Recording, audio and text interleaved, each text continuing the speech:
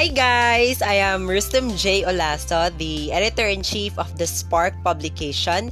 And I am so excited to be hosting this episode of The Spark Speaks because what I will be discussing about today is the acronym SOGIESC, or in expanded form, sexual orientation, gender identity, expression, and sexual characteristics. I am immensely grateful because the Spark publication decided to launch an additional platform of influence, which is this podcast channel. And I hope that through this succinct episode, I could be able to give you a crash course of what are the necessary things that you need to know about SOGIESC, including its relevance in today's world. And I just want to say that it is my firm belief that once we are further educated regarding the nature of the human person, then I think that would lessen, if not totally eradicate, any forms of discrimination due to deeply rooted prejudice.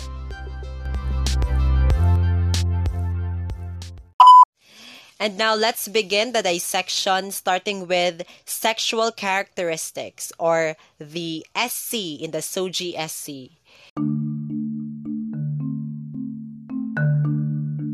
This term simply refers to the biological traits which tell the sex of a person. And the primary sexual characteristic is the genitalia of a person. For example, a person is a male if he has a penis, while a person is a female if she has a vagina between her legs.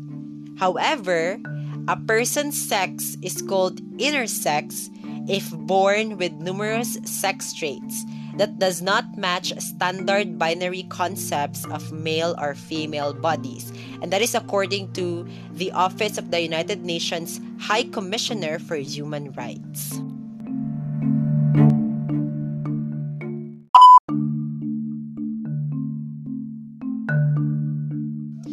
So next, we have the SO in the SOGIESC, which is sexual orientation. This component basically answers the question, to whom are you sexually or romantically attracted? There are so many terminologies under sexual orientation, but for the sake of brevity, I will only enumerate 5. Now, first, a person's sexual orientation is heterosexual if he or she, or whatever pronoun applies, is attracted to the opposite sex. Homosexual is the term that must be used when a person is attracted to the same sex. Now, if a person is attracted to both male and female sexes, then the proper term would be bisexual. But when a person is not sexually or romantically attracted to anyone, then the term is asexual. And lastly, pansexual or omnisexual is the term to describe a person's attraction to another person regardless of sex and gender.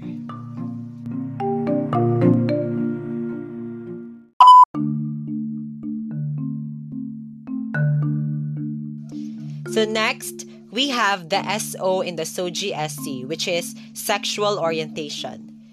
This component basically answers the question, to whom are you sexually or romantically attracted? There are so many terminologies under sexual orientation, but for the sake of brevity, I will only enumerate 5. Now, first, a person's sexual orientation is heterosexual if he or she, or whatever pronoun applies, is attracted to the opposite sex. Homosexual is the term that must be used when a person is attracted to the same sex. Now, if a person is attracted to both male and female sexes, then the proper term would be bisexual. But when a person is not sexually or romantically attracted to anyone, then the term is asexual. And lastly, pansexual or omnisexual is the term to describe a person's attraction to another person regardless of sex and gender.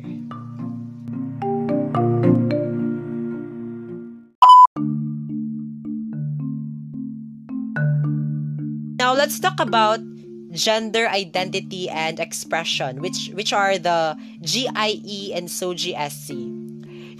Gender identity is the person's profoundly felt and natural sense of being someone that he or she, or whatever pronoun applies, to be identified. You have to know that a person's gender identity may or may not harmonize with the person's sex. While on the other hand, when we say gender expression, it is how a person displays self-image, appearance, and gender role embodiment. Actually, there are common types of gender identity, and these are cisgender, bigender, and agender. And let us individually define these terms. First, cisgender means that the gender and sex of a person agree with each other. Bigender pertains to a person who shifts between typically male and female gendered behaviors and identities. Agender is neither possessing a gender nor identifying with one. So they may self-identify as gender neutral or genderless. So in gender expression, the basic terms are feminine, masculine, and androgynous. It also includes the name and pronoun choice of a person. That is why it is morally important to ask the pronouns of a person for you to be able to respectfully address the person that you are trying to talk to.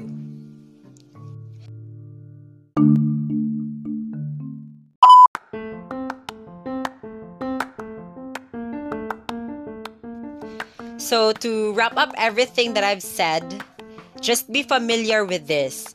When we say gender identity, it is a person's sense of self. When we say sexual orientation, this is what attraction of a person's heart is felt. When we say gender expression, it refers to the overall appearance of a person. And when we say sexual characteristic, this is what is between the legs of a person. Thank you so much everyone for listening to my discussion. I know that it's a little bit longer, but I hope I was able to instill in you sufficient knowledge about our subject matter for this episode. Once again, this is Rustom J. Olaso, borrowing the words of William Henley from his poem Invictus. You are the master of your fate. You are the captain of your soul. And so, do not allow others nor the society to dictate what human being you are supposed to be. Bye!